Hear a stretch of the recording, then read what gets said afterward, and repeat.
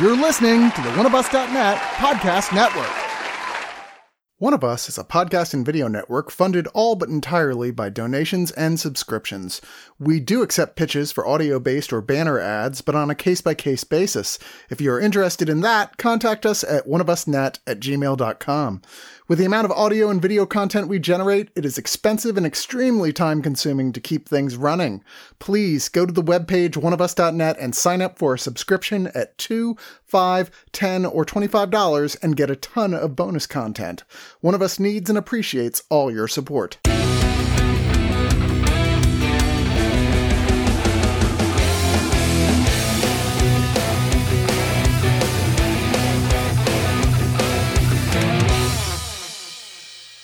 Ladies and gentlemen, boys and girls, and everything in between, step right up and come take a look at the one and only good Disney Plus movie! Very good. So he must be talking about the one and only Ivan. This is a film about a silverback gorilla who performs at a shopping mall named aptly the Big Top. Around him, a dog named Bob. Even though dogs don't have names, that's a plot point. Rabbit, chicken, there's a baseball-playing chicken, yes. Elephant. There's the elephant. You always got to have an elephant when you have a big top. And all these animals are led and performed by Mac, played by Bryan Cranston. Working under Mac is, I believe, just the high-maintenance guy with his daughter Julia, who connects with the animals, and perhaps they learn to connect with the world through the eye of an artist. And Ivan, Stella, and a new baby elephant named Ruby are about to discover that the greatest performance of all is being yourself. But let's talk about more of that. As you heard earlier, Davey's here with me. Hello! And we also got Jennifer. Hey. And Luane. Hey. So this is a very charming film, and I think all the vocal performances, even the ones that are only here to, do the hashtag, oh no he didn't, let's get a tagline going kind of thing, are very well done. What did you guys think of the overall cast? I was excited to see Philippa Sue in something. I've been going down the dark and twisty rabbit hole that is Hamilton recently, so seeing her pop up in this made me really happy. Get that work, girl. You get it. Yeah, you get that job. Philippa Sue playing Thelma, which I believe was the parrot? Yes.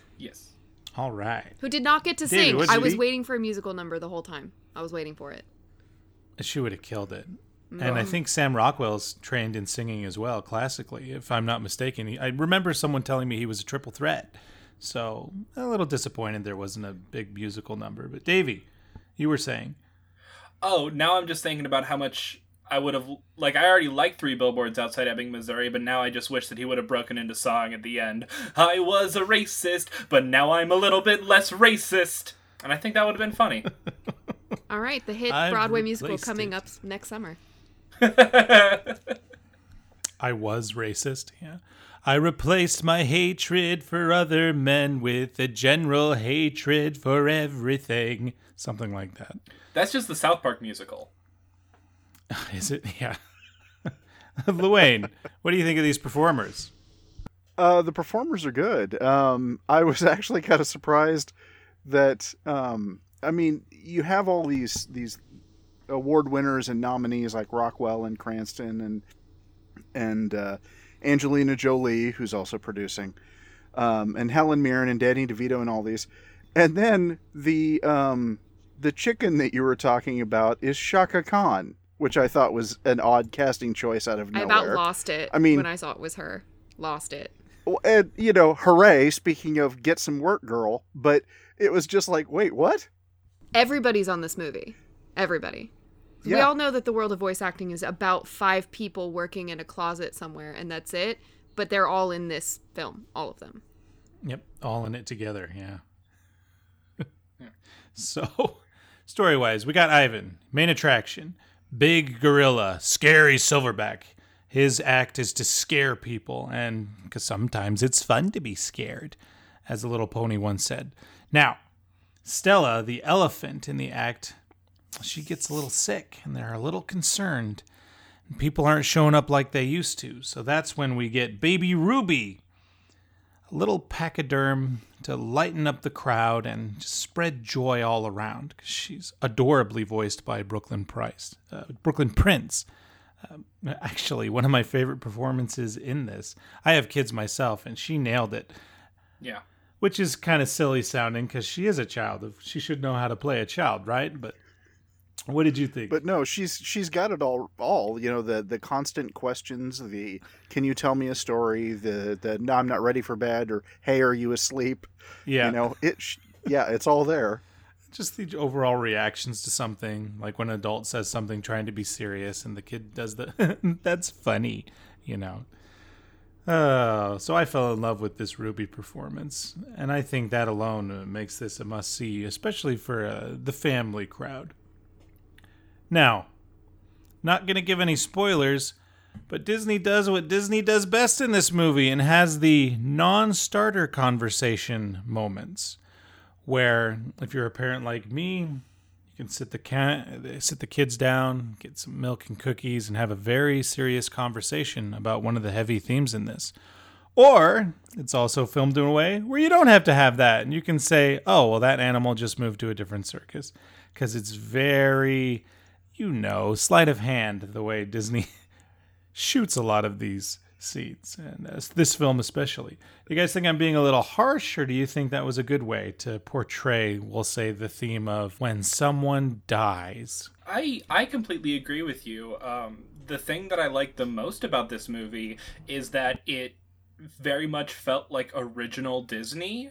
Like, it felt the same way that I feel rewatching those animated classics, in that it is serious and it is sad and it deals with those things honestly, and there are even a few things near the end of the film where your allegiances and loyalties get a little bit questioned, and I really appreciate it and really was kind of drawn to that.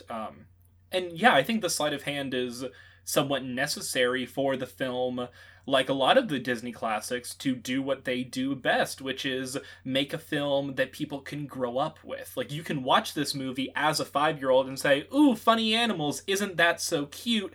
And then 5-10 years later, you're watching it for nostalgic reasons, and you say, oh wait, this taught me stuff. This taught me about loss, and this taught me about having to decide what to do with your life, and it taught me about all these things, and I didn't even realize that it was doing that. I agree with your description, but I think that's a stark positive for the movie. Yeah, I like that. I really like the way you put that together. Luane, please. Yes. Well, I mean, we have, at least I certainly have, over the course of my life, used the term Disney, Disneying something or Disneyfying something. Yeah. Where you take something and make it, if either more accessible to children or just sillier or whatever. And that's what I thought when I was watching this. This is absolutely a Disney movie in that it takes some pretty serious stuff and kind of makes it more palatable. Because, I mean, we talk about the loss because there's, inevitably when you're dealing with animals in a story like this, there is death but there's a bigger issue about animals and how they're treated and how they're expected to live that also gets dealt with in this, but in a Disney way, so that it's not really as terrifying or frankly as sickening as it could be. So I think, yeah, it's definitely it's a Disney movie in how it handles all of this. And I think that mostly works to its benefit. Because I don't know how I would have a conversation about, no, really, he likes to be living there. Really, he does. It's comfortable on the concrete, that sort of stuff. No, absolutely. That is a tough conversation. Because you don't want to turn your children against zoos. Because zoo is like fantastic museum where you can learn about animals up close. However, zoo conditions do need to meet the standards towards what I think this movie is saying they need to meet. So yeah, being kind of a hypocrite like now. Support your zoos, but only if they're ethical and provide a real living environment for the animals. And that's an interesting thing about this film. I'm going to put the pressure on Jennifer now and say, when the theme comes up, animals shouldn't live in cages unless the cages are a little bigger. Like, do you agree? Right. Or do you think that was a weird message? Or how did you feel about that? That's an interesting question that I'm going to take from a different angle, I think. The question for me of this film really was, what is the angle? What is the message that they're trying to tell? Because it seemed for a certain part of the movie that the message was one thing, you know, the story of animals don't belong in cages, and that's something that we should be addressing. And then there was also the element of, here we have a creature who's been conditioned throughout his life to live it a certain way and has kind of forgotten his roots and forgotten the things that made him that he enjoyed so much, which was, you know, the plot point I won't reveal now, but no, actually they bring it up in the trailer, so that's fine. The art aspect of that being what drives him was a facet. So I felt like the message got a little convoluted for me in the what is it exactly that they were trying to say? Was it a big statement about cages not being good for animals, or was it more be yourself and creativity? I was a little confused by it, especially because of the resolution of the film being what it is, where things end up. It really makes you wonder what message they're trying to say about zoos and things like that. I actually had the moment at the end. There's a tree that reminds me of the tree from what is the Disney park aspect with it's like the Enchanted Kingdom or the Natural Kingdom part, where it's all about animals and wildlife and the outdoors, and I think it's representative of a gigantic tree. And I had the thought of, is that where they're going with this? Like, does he end up at Disney? Is he in a Disney park now? Is that where we're going with this?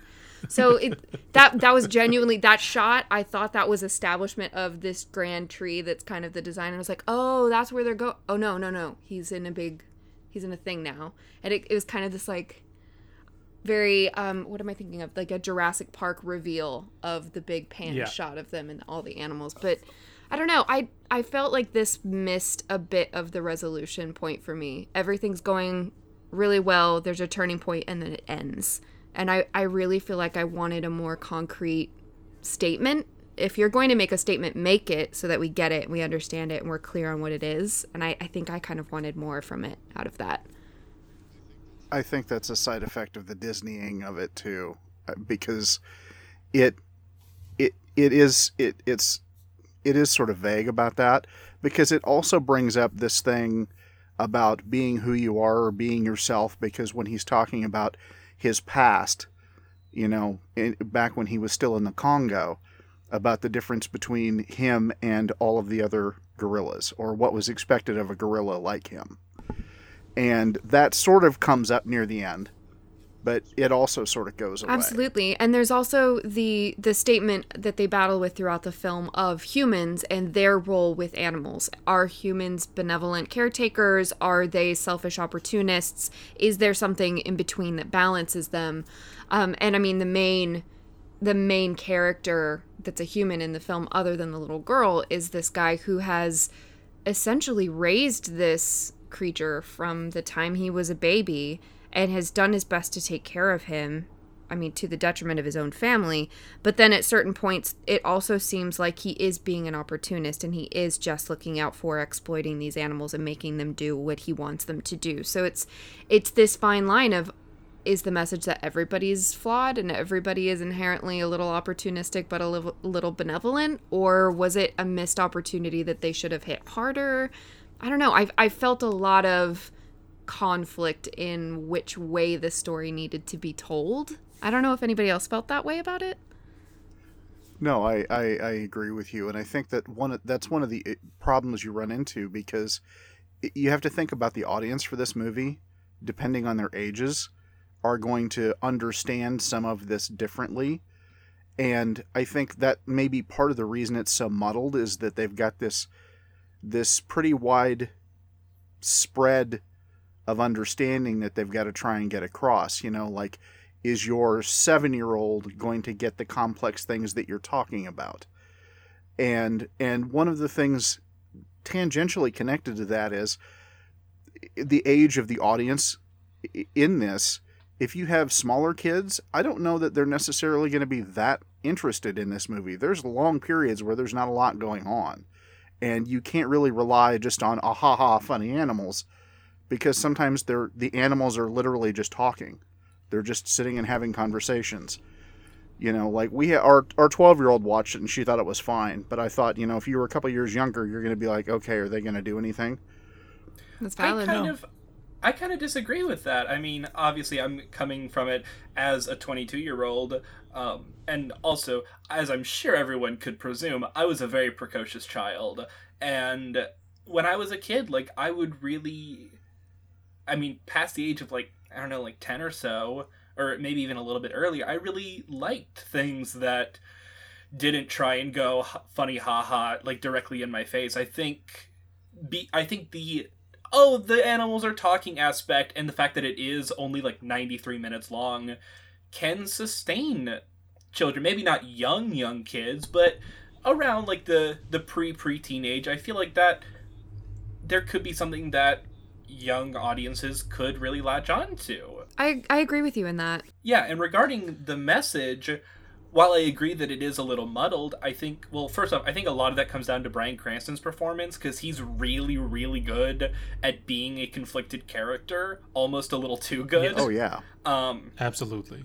But there's a moment, a little past the halfway point, where some of the animals see past the parking lot of the shopping mall, and they're expecting, oh, it's going to be forest, and it's going to be nature, and it's just another parking lot. And I think that kind of, and that was my favorite moment of the movie, and it was a really powerful moment for me, because I saw that as like, wow, and it seems kind of defeatist for a movie ostensibly aimed at children, but I kind of got a general idea of, like, you gotta take what you can get, you gotta find your place in this constantly changing and confused ecosystem. And I think that goes for Ivan, for Ruby, for Bryan Cranston's character, who I cannot remember the name of right now, but I think that was kind Mac. of Mac. But I think that's kind of what all of the characters are looking for with their arcs is, you gotta find, you can't just be yourself, because if you are just yourself and you are completely unabashed, poachers might come and kill your family, and then you have to live with Walter White. And that sucks. I don't know. I think there's a lot of interesting stuff going on here, and I think it's done in a way that not every child is going to really connect with it, but I think some might. It's similar to the Pete's Dragon remake that Disney did a couple years ago, that is a very thematically rich and interesting film, and this isn't as good as that film, but it's one of the few Disney films coming out nowadays that I did not feel talked down to, and I saw myself as a young boy, as a young lover of movies, going, oh, this is one of the good ones. This is one of the ones that treats me like an intelligent person, probably more intelligent than I deserve to be treated at this age, and that's a really cool thing. I don't know, I really like this movie. Way more than I thought I would. All right. Well, Luann, why don't you start with our final thoughts? Well, I think this movie's fine. I don't know that for me it would be a new classic. And we've kind of poked at some things that maybe we'd have done differently, but overall it's fine. It's a satisfactory movie. I think your kids will like it. Adults will like it. It's really, for me, kind of middle of the road. It's about a 3 out of 5 jars of finger paint. Yeah, very good. Jennifer. I think what gets me about this movie is that it seems to be a few of the plot points from a bunch of different Disney movies that were successful, like the humor and the slapstick and the escapism of Madagascar, and the conflict of the animal kingdom versus the human world from a film like A Mighty Joe Young. That it started to pull elements of those different projects, but it didn't really see them through to fruition.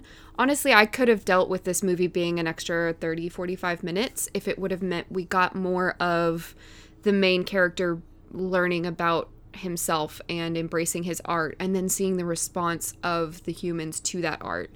I mean, he goes from nothing to hands in the finger paints to the news reporters brought over to he's being freed the next day. It's a very quick thing, and I really just wish they had slowed down and trusted their own storytelling ability and gone further with it.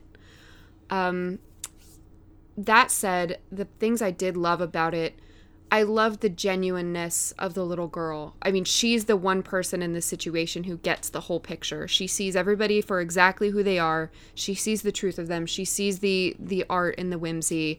I mean, she's stronger than her dad in the way that she's handling things that are happening with her mom. Like, she's just this beautiful character, and I really loved the way that they allowed her to develop the story. She had the most power in the situation. She's the change agent, and I love that. It's not often you get to see, you know, a strong, sassy little girl make changes like that happen, and I really loved that aspect of it.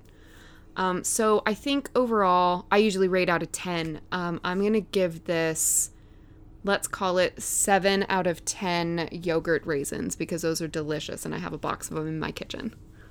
Too true. Just a side note, the character Julia, the little girl, was played by Ariana Greenblatt. Nailed it. Nailed it.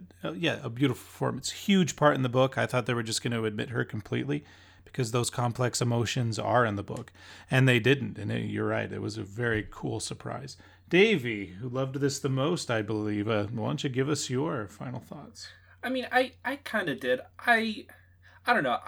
I'm not coming at it like, oh, I love this movie. Like, this is great. I think a lot of it was just I was shocked at how like you guys said, how genuine it was and how thoughtful it was and how much of a breath of fresh air it was, especially coming from Disney and on Disney Plus. I mean, not counting Hamilton because that's not a movie, it's a film stage performance. This is the first original film, and I would argue first piece of original content from Disney Plus, again outside of Hamilton, that I really connected with, that I really enjoyed. Noelle was bad, Lady and the Tramp and Artemis Fowl are both fucking terrible, and this was really sweet and really genuine. I mean, this isn't like a great film, and my rating might shock at how, I guess, low it might be, but I enjoyed myself fully with this movie, and the performances are good. The animation is, like, it's above par. I am a little sad that this did not get the theatrical release it was originally intended to, but also, I know just like the Pete's Dragon remake, this would have made no money. So I'm glad it's on Disney Plus so that people can watch it and deal with it in that way. I give this 7.5 out of 10 Danny DeVito performances that are contractually obligated for a movie about a circus made by Disney. Very good. No, I'm kind of on the same page as all of you, really. This book is beloved in my family. The true story, I don't care. An ape used to live in a confined space, got moved to a bigger space. Magic. I think that's an interesting news report. But the story that was created behind this, we love it in my house. I read this to my oldest son when he was just a wee little boy and had some fun conversations about the heavy themes in it with him. And I didn't think for a second they would even go halfway with those themes. So this was a pleasant surprise. I will say I was annoyed by a lot of the other animals. I think Danny DeVito is an amazing voice performer. I love his shtick, but he was also the only animal that did the obligatory fart joke that all of these need to have when there's talking animals. So that made me cringe a little bit. And there's a couple other cringy moments like that. I'm shocked that Sam Rockwell is such a good voice actor also. A sequence in which he remembers the face of his father, and it was raised by a human, but obviously came from apes. That was a gorgeous sequence to me. And the way that his voice cracks on the pain of memory. The themes this brings up. He's living in a cage physically, but the ape's got a cage around his mind metaphorically. It's a beautiful story. Love Stella.